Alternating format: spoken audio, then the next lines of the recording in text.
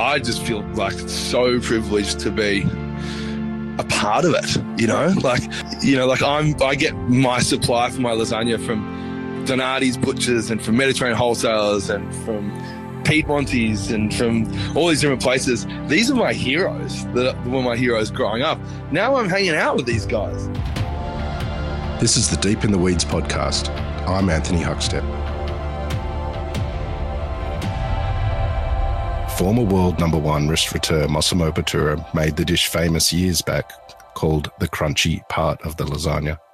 Apart from sourdough, lasagna has been the dish of the pandemic. We've seen chefs all over the globe, from reputable venues, trying their hand at the homely family staple to deliver comfort and a bit of something special too. Why is it so special? Joey Kellogg is the owner and founder of 1-800-LASAGNA. Joey, how are you? I'm very well. Thanks for asking, Huck. Why lasagna? Tell me about it. Why not lasagna, I suppose? It happened as a result of a dinner party that I held for a friend at my house for her birthday. There was lots of lasagna left over, and I was like, what the fuck am I going to do with all this lasagna? And I thought, well, I'll just wrap it up and chuck it on the bench seat of my old ute and whiz it around town to my darling friends. And that was, 1-800-LASAGNA was born pretty much from there. Why lasagna in the first place? I suppose because this friend of mine I love so dearly, and she said, it's my birthday. I want to have a dinner party, but I want to have it at your house and I want you to cook for me. I said yes and thought, what's the one dish that I can jam-pack the most amount of love into? And that's lasagna, really, Well, it started as a dial for delivery hotline quite a few years ago. Tell us about how you got it off the ground. Well, that was 2015, that dinner party, and I enjoyed doing it so much, and people enjoyed the novelty and the actual reality of receiving lasagna delivered to their door so much that I did it again only a matter of a few days later. So the first incarnation of it was right around then in 2015. Look, I was working in the music industry, building music festivals all around the country for the last sort of 10, 15 or so years. So that was something that I then did intermittently between gigs. And, I've always cooked my whole life since I was a kid, and I have Italian heritage and Latvian heritage as well. It was a sort of a no-brainer, really. I just sort of fell in love with the idea. And after being on tour, and which is great fun and an amazing sort of experience working in that industry for so long, but, I was spending a lot more time thinking about lasagna and sort of mind building and mind riding the lasagna roller coaster while it wasn't happening. In reality, it was definitely very much happening in my mind. So, yeah, it was interesting. I'd pop it up a few times a year, really, in between sort of shows, and people would get excited about it and hear about it, but then I'd disappear in a puff of lasagna smoke. And, there was more people not getting lasagna than there were that were getting lasagna. So a bit of a mysticism sort of developed around it, which then always translates to demand, and then along came a pandemic. And, I was then kicked off a cliff that I was too scared to jump off, basically. Well, tell us about that time. The arts and the music industries have been impacted as heavily, if not more, than the restaurant sector. Tell us about what happened to you and that move into food service. Yeah, it was interesting. I mean, I was sitting on Cockatoo Island on my laptop. We just set up Mary's on the Edge for the Sydney Biennale, which was Jake and Kenny from Mary's Burgers. We set up for them a little restaurant, which is sort of all of their greatest hits from all of their restaurants and burger chain, etc. We'd moved straight on to from that, and I was doing pre-production on Download Festival, big heavy metal festival. I think I was ordering 5 furniture for the VIP area. And news reports were rolling in about this pandemic and about sort of how it was. Look, it was literally in the space of a day that I realised that our entire year of work on festivals, that was pretty much 11 months of back-to-back booked work, was just about to completely disintegrate. So it became very, very clear to me sort of that day. I mean, I think I was like, okay, well, looks like I'm fucking making lasagna then, you know? It was that simple. I mean, I had about $3,000 in the bank, and that was it. As a 40-year-old guy, that wasn't much.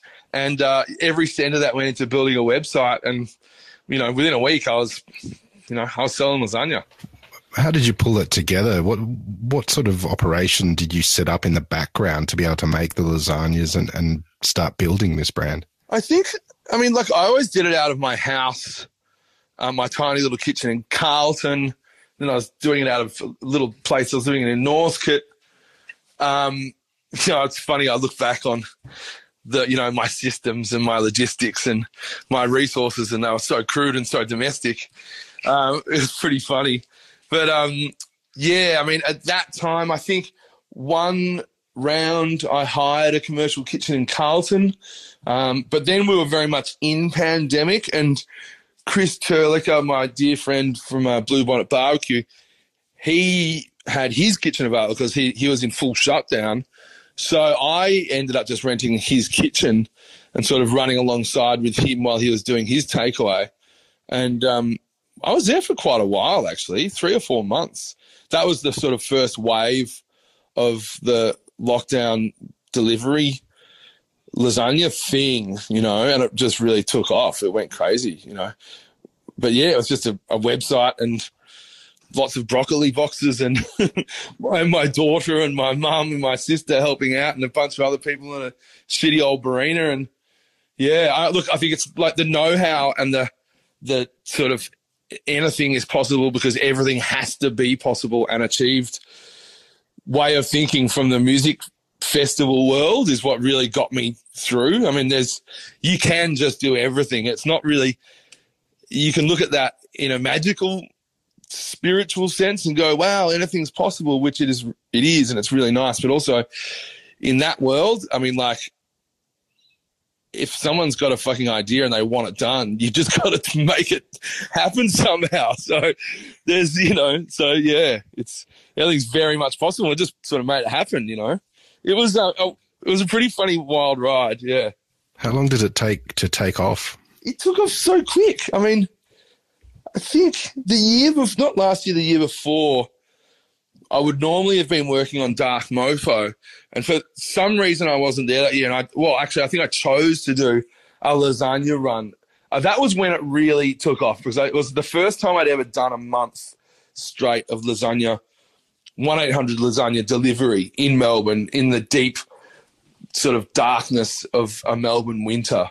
So that was when it really sort of gained traction. And then the big break after that is when people are sort of, the word spread, I suppose, because lots of people for the first time were able to wrap their mouths around one of these lasagna. And, and then, all of the talking about how good they were, I suppose, followed. But, it's funny. I mean, I'm thinking about when I first went into Chris's kitchen at Blue Bonnet and I rocked in there with so they had their Christmas party at my restaurant. Jumping forward, now we've got a restaurant. They had their Christmas party at my restaurant late last year, and and I remember the chefs after they had about 20 shots, kind of bringing up how hilarious and stupid and funny they thought I was when I rolled in and I was making 50 gastros full of lasagna. And I was using these little domestic oven mitts to pull my trays in and out of that. Oh, my God. It was pretty funny. I was pretty green, What sort of feedback were you getting in the early days? Do you have any stories of the sort of response that you got? Yeah, I mean, it's so nice You know, look, there's one thing about this whole thing, and it's controlling the whole experience all the way from literally from nose to tail, I suppose, from an experiential point of view. It's like, you know, I control, you know, I go and pick up my meat from Marcello and Leo Donati in Lygon Street, and I was going and personally picking up every single ingredient, then making it all myself, then portioning it all myself, taking every single order on the phone myself, delivering every single, packaging every lasagna, delivering every single lasagna. And it was, you know, it was insane, but the feedback was so great because they're getting someone that, on their doorstep that's done all of that stuff, and, you know, they're feeling the passion in the food.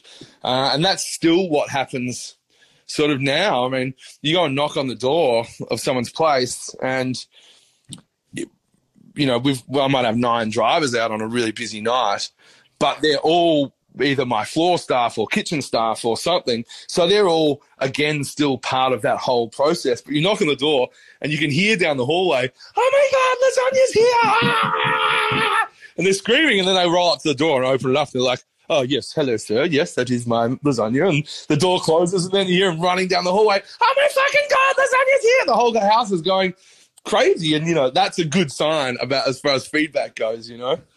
And that still happens all the time. You have people answering the door dressed up funny, and, you know, it's great. You know, you drop the lasagna off, and there's dinner tables ready with their own salads and their own wine, and, you know, they're just ready for the lasagna to just roll on in. It's a cool scene, yeah. As you briefly mentioned, you do have bricks and mortar now, which I want to get to, but take us back to when you were young. You mentioned your Italian heritage and also Latvian heritage. What sort of role did food play in your family when you were young? It was pretty integral. You know, like I grew up in a broken home, you know, like single mum, didn't have much to do with my biological father, where my Italian heritage comes from. And it wasn't a very pleasant upbringing, but it was, you know, my mum's an incredible cook. And although we didn't have much food around, whatever there was really amazing and fantastic. And I think it's the same for anybody that's involved in food or art and music. I mean, it's those things are such shining lights when they're part of a bleak kind of environment. So for me, food was always something that I very, very much looked forward to. So, yeah, I mean, I think the first thing I ever learnt to cook was a Napoli sauce. And, yeah, I've probably cooked about 50,000 of them since, and I still just love it. I just love it so much.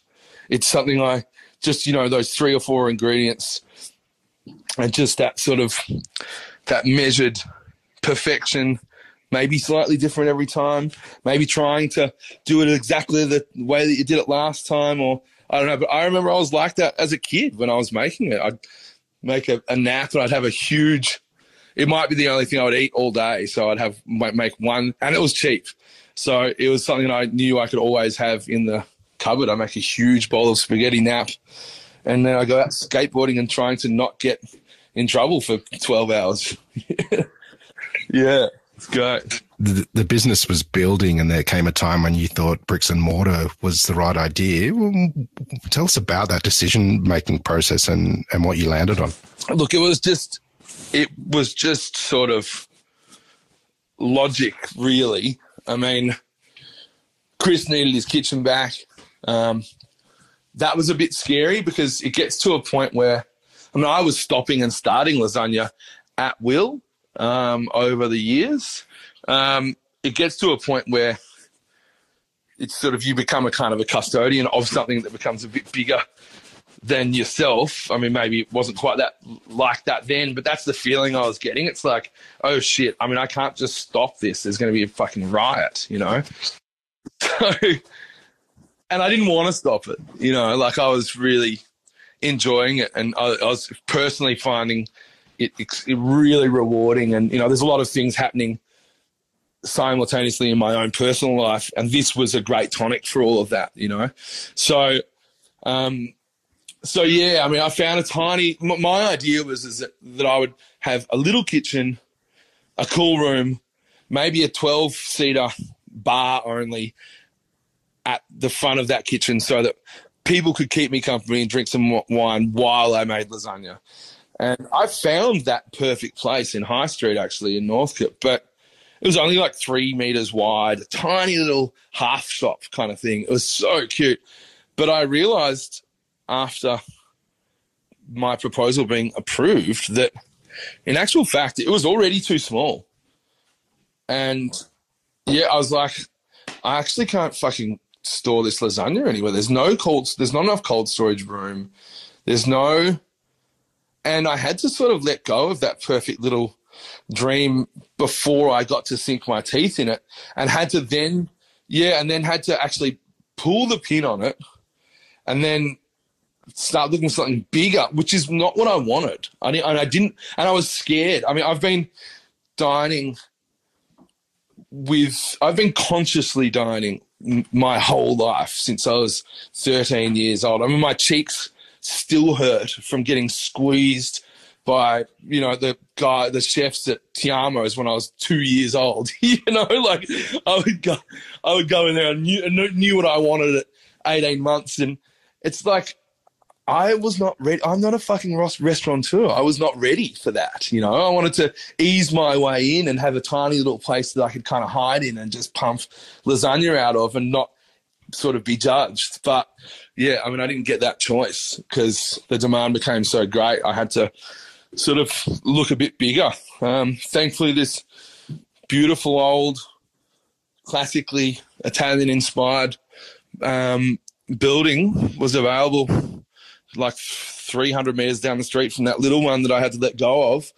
And yeah, it was, we did a bit of a dance and we took it. So when I say we as well, I've got my best sort of friend, Jeremy Gordon, is a business partner of mine in this. So he's been a great supporter of mine, sort of emotionally and spiritually, and he's employed me on all these music festival gigs for the last sort of 10, 15 years. So he's a minor shareholder, but a major sort of influence on me and sort of a confidence backer. So, yeah. So when I say we, it's him and I, because I couldn't have done anything without the confidence of having someone like him behind me telling me, yes, Joey, you can fucking do this, So, yeah, so we did it. We took it. And, with a great team of maniacs, which are all my dear friends, we just put this thing together, built it, and there's not a single post-it note or notepad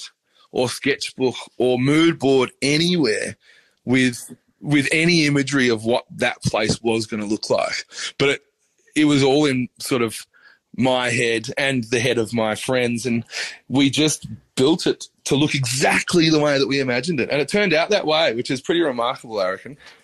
Tell us about the experience there. What's it like stepping inside 1-800-Lasagna? It's funny, like, I don't know if I can answer that. For me, it's going to be a very different experience for a punter. But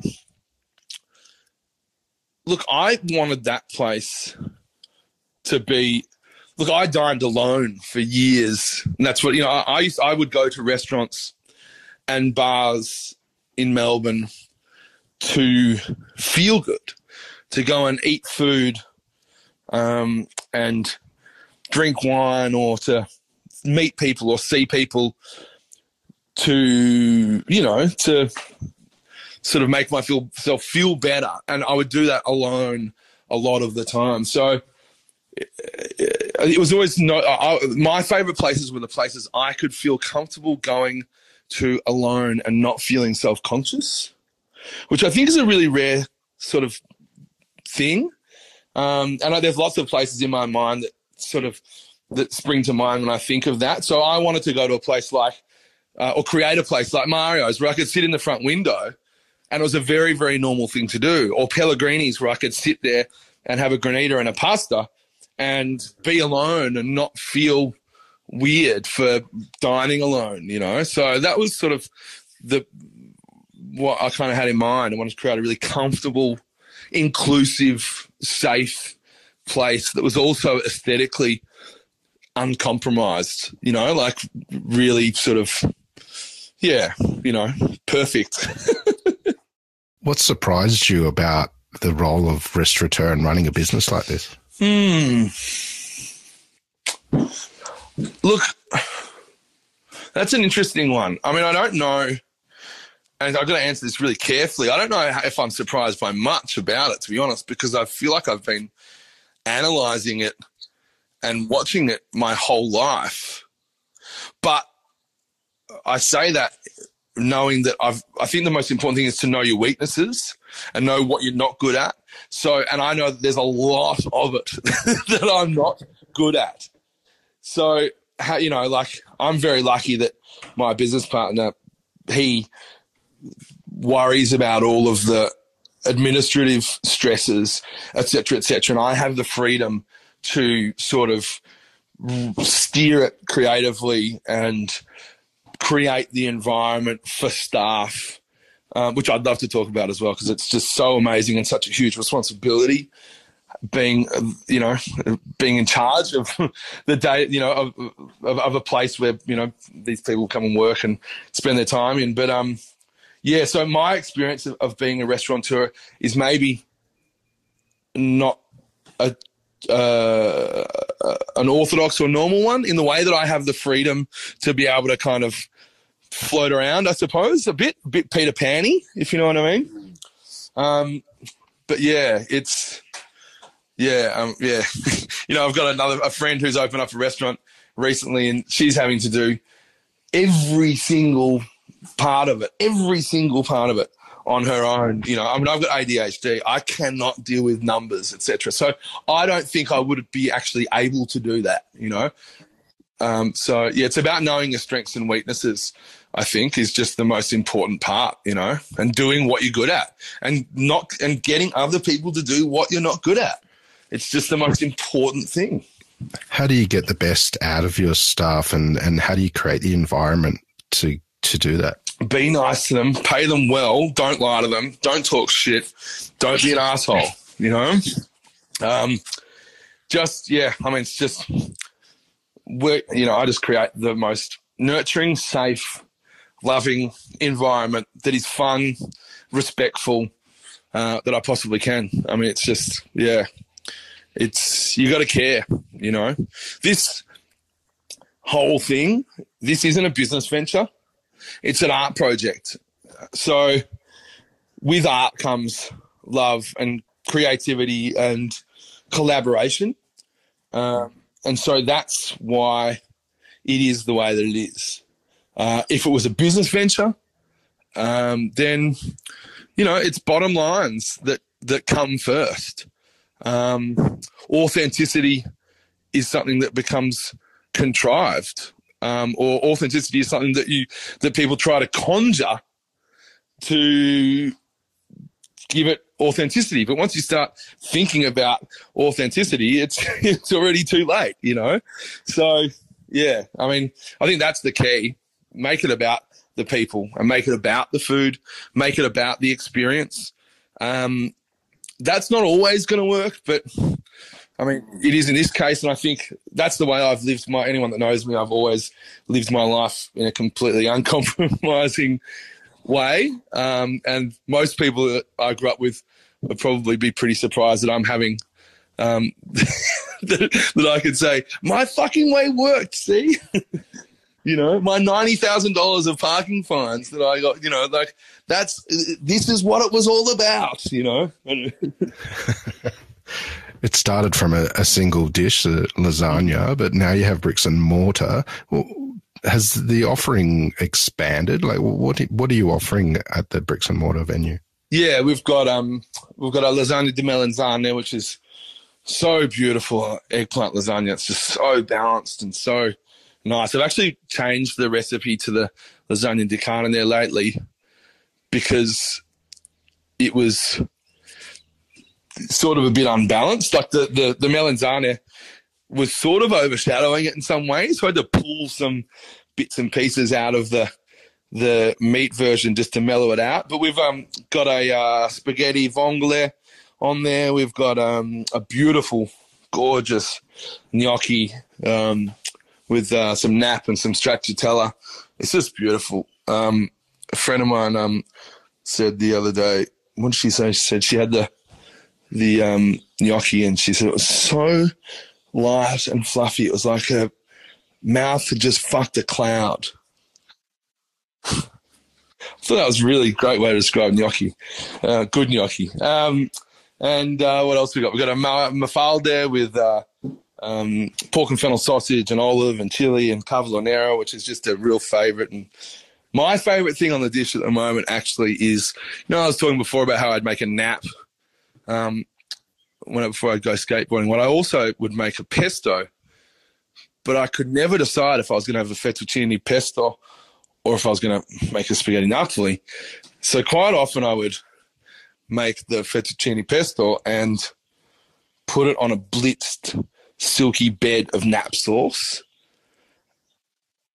And so now that's on the menu, actually. And it's just absolutely such an incredible, very, very simple, great, warm-feeling pasta dish. You've got to come and try it. It's just so good. I love it so much. I'm so happy it's there.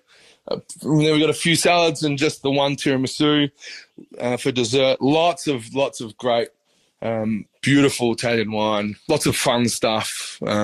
Some local stuff as well.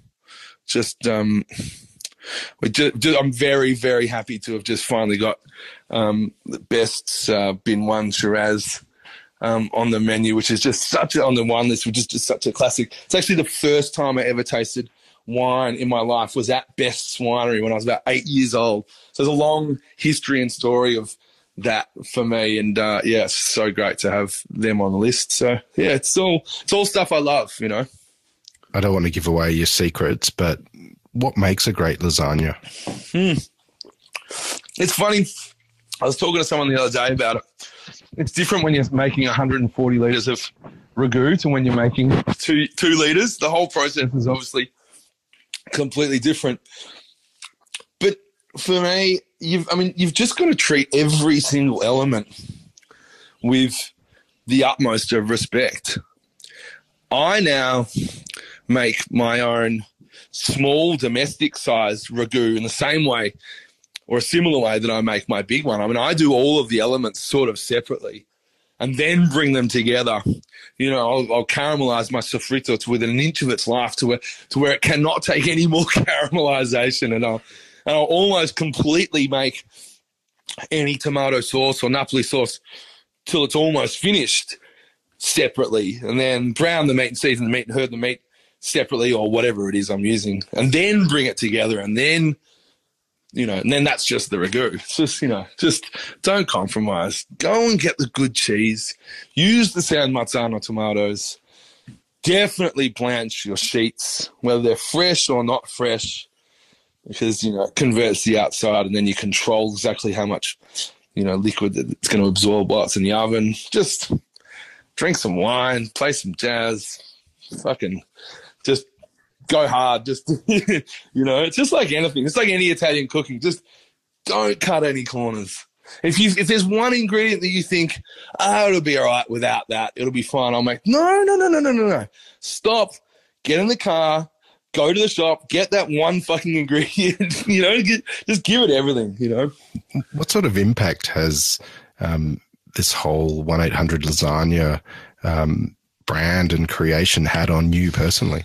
Look, it's been really good for me. It sort of coincided very much as well with a pretty recent ADHD diagnosis. So, and sort of an off the charts diagnosis. So it's helped me to make more sense of myself. And I think I spent a lot of time sort of running away from myself and sort of, having real serious inferiority complexes and crippling self-doubt and anxiety and all of those things, which I'm still not without, but I think I have a lot more confidence sort of post-diagnosis. So, Yeah, I mean, anybody that's that's struggling with what they think might be ADHD or anything like that, go and get diagnosed. I tell you what, it's a life changer. But yeah, look, that slogan I have, always late, always great. That's a funny one because that probably sums it up in a lot of ways. I spent a lot of time always being late to everything, but also being a lot of other things, not being able to manage my affairs or my money or this or that. But the always great part, you know, I wouldn't necessarily tell myself I was always great, but when I came up with that slogan, it sort of made a bit more sense to me. And instead of running away from myself and all of the things that I thought I wasn't good at, it sort of framed it in a way that it's like, yeah, I'm always late and I'm not going to change being late. And you probably get your lasagna late, but I'm always great. It's always great. It's cool. And you can accept me, you know, and I started to run toward myself. So this whole process has helped me to kind of accept myself and my shortcomings a bit more and kind of live with them rather than beat myself up about them, you know. So it's been yeah, I'm very, very, very thankful and very grateful that I get to sort of be myself. And I get to waste as much time on my own things. When you're working for other people, you might focus on a certain element, especially when you work in the creative industries. You can get wrapped up on one particular thing, but you've got to move on to the next thing. Otherwise, you're wasting other people's time and money. But when you're working on your own thing, you can waste as much time and money on one particular aspect as you like. And if you've got the confidence that that's going to pay off to do that, well, then you can do it. And, you know, I've spent, you know, lots of time. All my good ideas come from sitting in the shower. I've had a lot of long showers coming up with this shit. So it's paying off at the moment. So, yeah. Do you see a time where you might be selling lasagna at a music festival? Yeah.